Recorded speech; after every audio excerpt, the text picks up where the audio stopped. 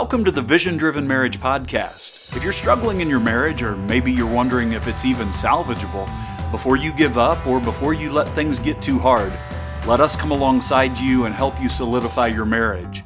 We offer biblical encouragement and insight to help you strengthen your marriage.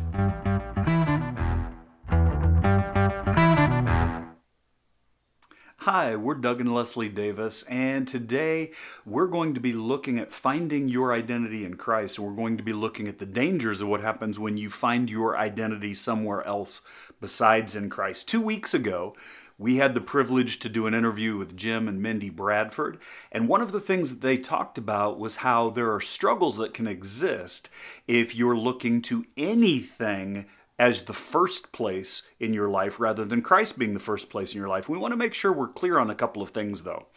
It is good for you to love and adore your spouse. You should. It's good for you to love the job you have and to pour yourself into that job. That's a great thing. What we're talking about today, though, is what happens if you put one of those things first instead of putting Christ first. Because finding your identity in anything else than Christ is going to lead to some difficulties, if not some pretty major problems. Right. And, one of the biggest things for us to look at today, one of the things that Jim mentioned several different times, was that he had been looking as a young man to the affirmation that he was getting from his father for part of his identity, even though it was a really difficult relationship, because even though his father was very proud of him, he was also neglectful and abusive to him. And so it led to some bad decision making, trying to earn the approval to find self-worth in what his father thought of him instead of what his heavenly father thought of him. And then later on, he was making decisions based on what made good business sense without seeking God's leading in that business sense. And that led to some struggles. And in his first marriage, he was doing things trying to make sure that he was able to please his wife instead of trying to please God first in everything that he did. So if you haven't listened to that episode yet, jump back to May 5th and check out episode number 19, and that was with Jim and Mindy Bradford. So the first thing that we want to look at that can happen is if you don't put Christ as first in your life, if you're looking for your own identity anywhere except in Christ, it can lead to idolatry. Now, what exactly does that look like in the marriage relationship? What does that have to do with our marriages? Well, here's an example that we've seen repeatedly in the counseling office. I've seen it in pastoral counseling. I've even seen the temptation in our own marriage. Because of the incredible love that we have for our spouse, it's tempting, especially in our flesh, to make decisions based on what we know our spouse wants instead of hearing what our spouse wants and taking it to the Lord in prayer. We should always look to God. God, what do you want us to do? But it's really easy to decide that I'm going to put all of my devotion first in my spouse, which is the wrong placement. I should put all of my devotion first toward God. Then I can love the way I'm supposed to love. And I think one of the miracles of God is that when you seek out the leadership of God in making a decision before your spouse, and your spouse is also doing that, one of the miraculous things that happen is that God brings unity to that relationship in a special way. And a lot of times a way that you wouldn't recognize unless you were really looking for it. There's a redemptive quality in what God does there, because until we learn to place God first in everything, it would be easy for us to make the mistake of placing someone else or something else first. And it's beautiful what Leslie just shared, where if we as spouses are sometimes not always doing things as well as we will later, early on, we still get to see the redemptive quality of God as He leads us to what's good and what's right. But we need to focus on doing something that we've all heard a lot, but we don't always know how it applies in this area of our life when we're talking about placing God first in our marriage. But the verse that was shared, and again, Jim Bradford shared this 2 weeks ago, was Matthew 6:33. Seek ye first the kingdom of God and His righteousness, and all these things will be added unto you. Understanding that if I seek God first in every single thing that I do, God will lead me to be able to make the better decisions, the best decisions in every other thing that I do.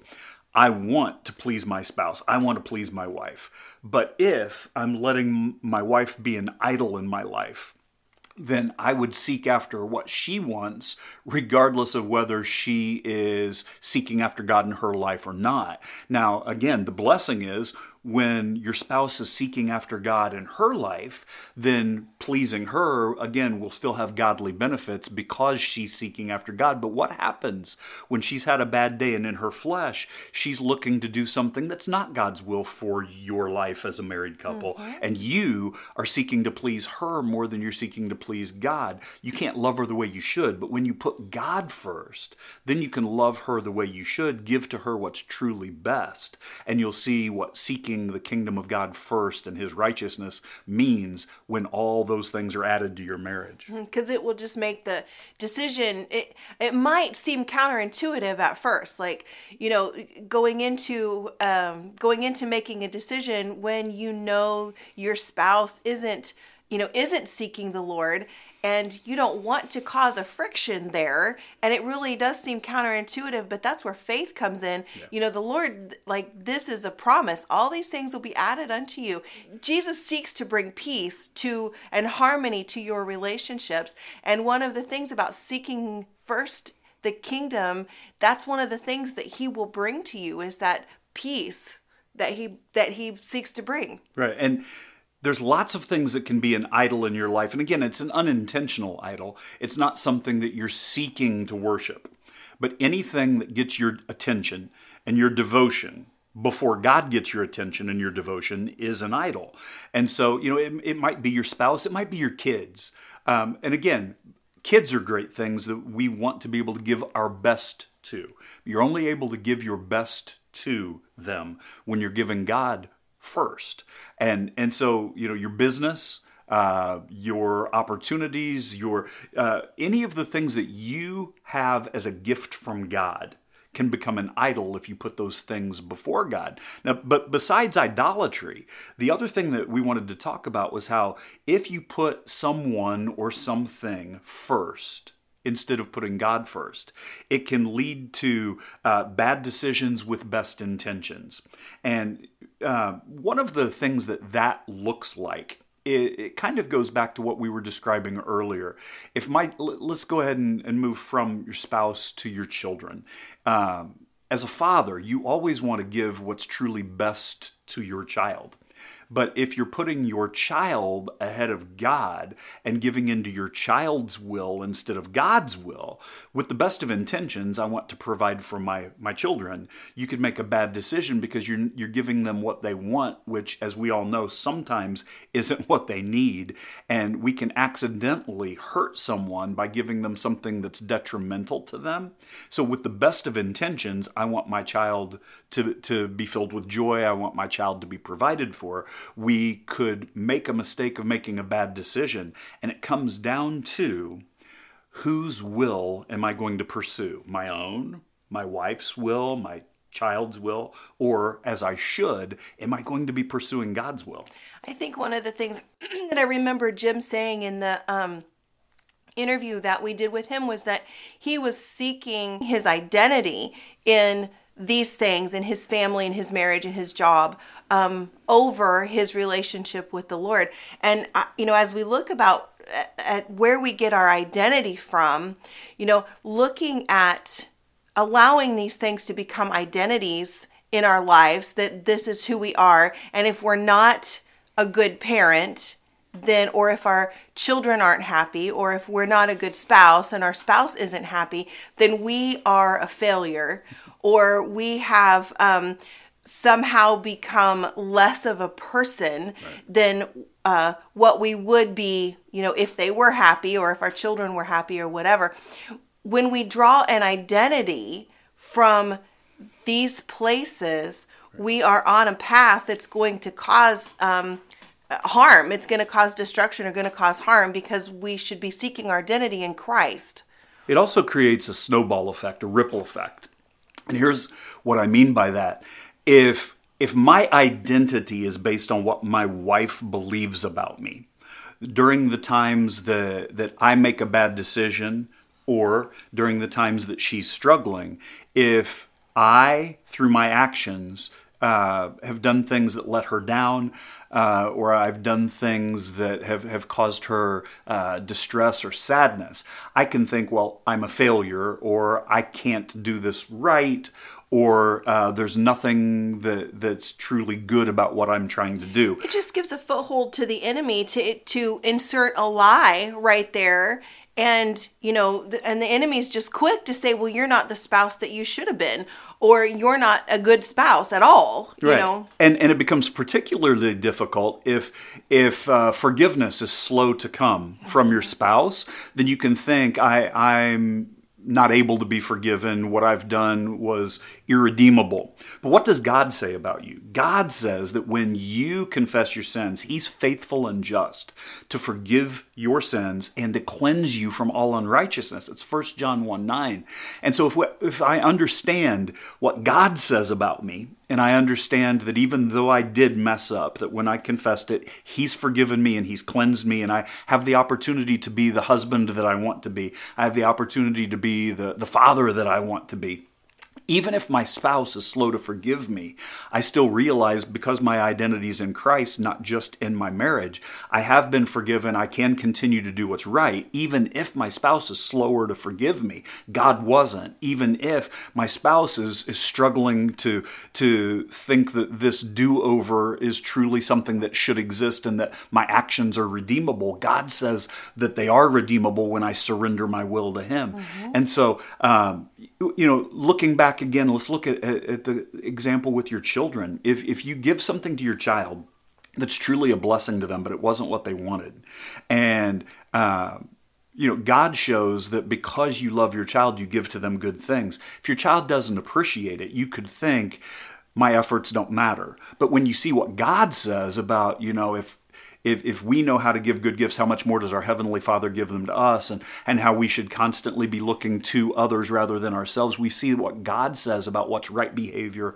and who we are in Christ. Then even if our children don't appreciate what's happening, or if our spouse doesn't appreciate what's happening, we're not basing our identity, whether we've succeeded or failed, on what someone else thinks of us. We're looking at what God thinks of us and seeking after Him and His will. And that's absolutely essential, because you're going to have circumstances in your life where you will fall short and fail.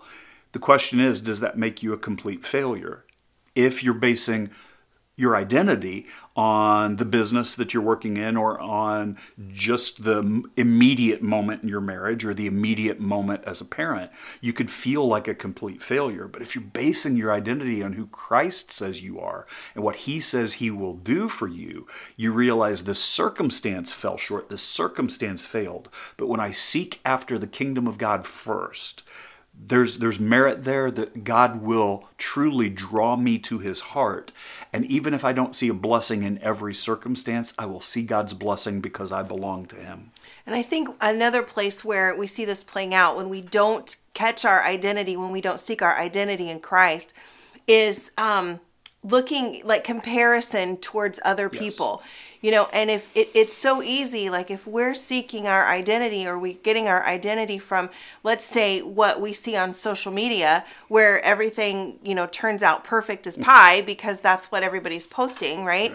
Then we're looking at that and going, okay, we will never measure up. Like I can't measure up to, Jane Doe, who has a perfect house and beautiful meals and well put together children, when I have unfolded laundry upstairs, I have dishes that are undone, and my children are just a mess. And so we won't ever live up to that. But when we're seeking our identity in Christ, Christ is leading us to provide those kind words to our children, and we do that. That's where we succeed in that. And it doesn't matter what the outside world thinks they see or they don't see. When we're following the leading of the Holy Spirit and getting our identity in Christ, then we know that we can be secure in that calling, and that when you do the best that you can in those situations by the leading of the Holy Spirit, there's nothing to be ashamed of. Right. And When we put our identity in those comparisons, it leads to a lot of insecurity. It leads to feelings of failure. It can lead to anxiety. It can lead to depression. And we know that all of those things are increasing more and more every year. We see a lot of insecurity, a lot of depression, a lot of anxiety. And how much of that is because we're placing our value in the comparison to others instead of who Christ says we are. And one of the things that can lead to for us as men is we can sell ourselves short or sell ourselves out. And a biblical example of that, I really appreciated that Jim shared this 2 weeks ago as well, was what we saw with Esau. Esau was, by a lot of the world's measurements, a real manly man. He was a hunter. He was brawny. He was strong. His father just absolutely adored him. But he wasn't seeking after God. And because he wasn't seeking after God, he married some women who led him even further away from seeking God's will. He sold his birthright because he was hungry and sold it for a bowl of lentils. And so here's what we need to realize. Besides the insecurity, when you start to live by comparison, you fail to live with the God's discipline in your life. You're motivated by other things. So the question becomes, what's motivating you? What's influencing you? Whose will are you seeking? And if we're seeking the will of being applauded by Instagram or being applauded by, Facebook, first of all, people only post the things that are beautiful. Their lives are just as much of a mess as yours. But by comparison, it doesn't feel that way. And if we don't have a godly discipline seeking after what God wants for us, then here's an unfortunate reality, men. And I know this is true for everybody, but men, I want to share this with you as we continue to deal with masculinity. If you don't have the discipline to care more about what God thinks than what anyone else thinks, you are going to be very prone to give in to your appetites, and your appetites will lead you in the direction God does not want you to go. I think the word discipline has gotten a bad rap over the years because I think as a society in whole, we wanted to soften the word punishment and changed it to discipline, and it really took out the true meaning of the word discipline, because when somebody is disciplined, it means that they have grit, stick-to-itiveness. They are disciplined in their mind and their behavior to do things and to think things that they wouldn't normally think if they were on autopilot, or they wouldn't normally do if they were just given to, what did you say? Just given to their appetites. Their appetites. That's it. There's an intentionality about what we're talking about being disciplined. Mm-hmm. And what it means is I'm going to choose to care about what God cares about. That's the kind of discipline that will bless you. And what that has to do with, though, is a lot of humble submission. Mm-hmm. And being able to humble yourself before God to say, there are things that I want to do that I shouldn't do, and I'm aware of it. There's things that I don't want to do that I should be doing, and I'm aware of it. There's a lot of things that I don't know how to do, and I'm aware of that as well. And so that humble submission of saying, God, I want you to show me your will so that I can make decisions that will not only be a blessing for me, but decisions that will be a blessing in my marriage and decisions that will be a blessing in my family. Yeah, I don't... You always catch me. I don't have anything to add to that. Well, it's okay. I say that a lot. And to be able to do that, then we can start to learn what God thinks of us. And if we start to learn what God thinks of us, we're less prone to either make a person or a thing an idol in our lives. We need to be thinking, I want to please God first. Then I'll make good business decisions. Then I'll make good decisions in my marriage. Then I will make good decisions in my family. But I want to please God. I want to seek after God first. We're also less prone to make bad decisions with good intentions because, I love my wife. I dearly love my wife. I love my children. And if all I'm thinking about is them rather than the blessing that they are from God and seeking God's will, in a moment of weakness that both of us would share, I could make a really bad decision because I love her and want to please her. And likewise, she could make a bad decision because she loves me and wants to please me if we're not focused on God. Yeah, and I'm sure that that's happened. Like, I'm sure that we have been at times on autopilot and have made decisions that are not in line really with God's perfect will, for our lives and for our marriage. Right. And thank God he's so gracious. He just gives grace. He does. And, but through the process of seeking God's will, it's a learning curve. Yes. You're not going to be able to always seek God first the way you should when you're first getting started. It's something that God wants to develop in you.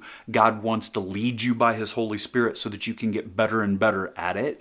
But just because you have moments where you're not seeking Him first like you should doesn't mean you've failed. What it means is that particular moment, you didn't do it the correct way, but you have a new opportunity today to seek God first. You have a new opportunity this evening to seek God first. You have a new opportunity tomorrow morning to seek God first. It's one of those things that is perpetual.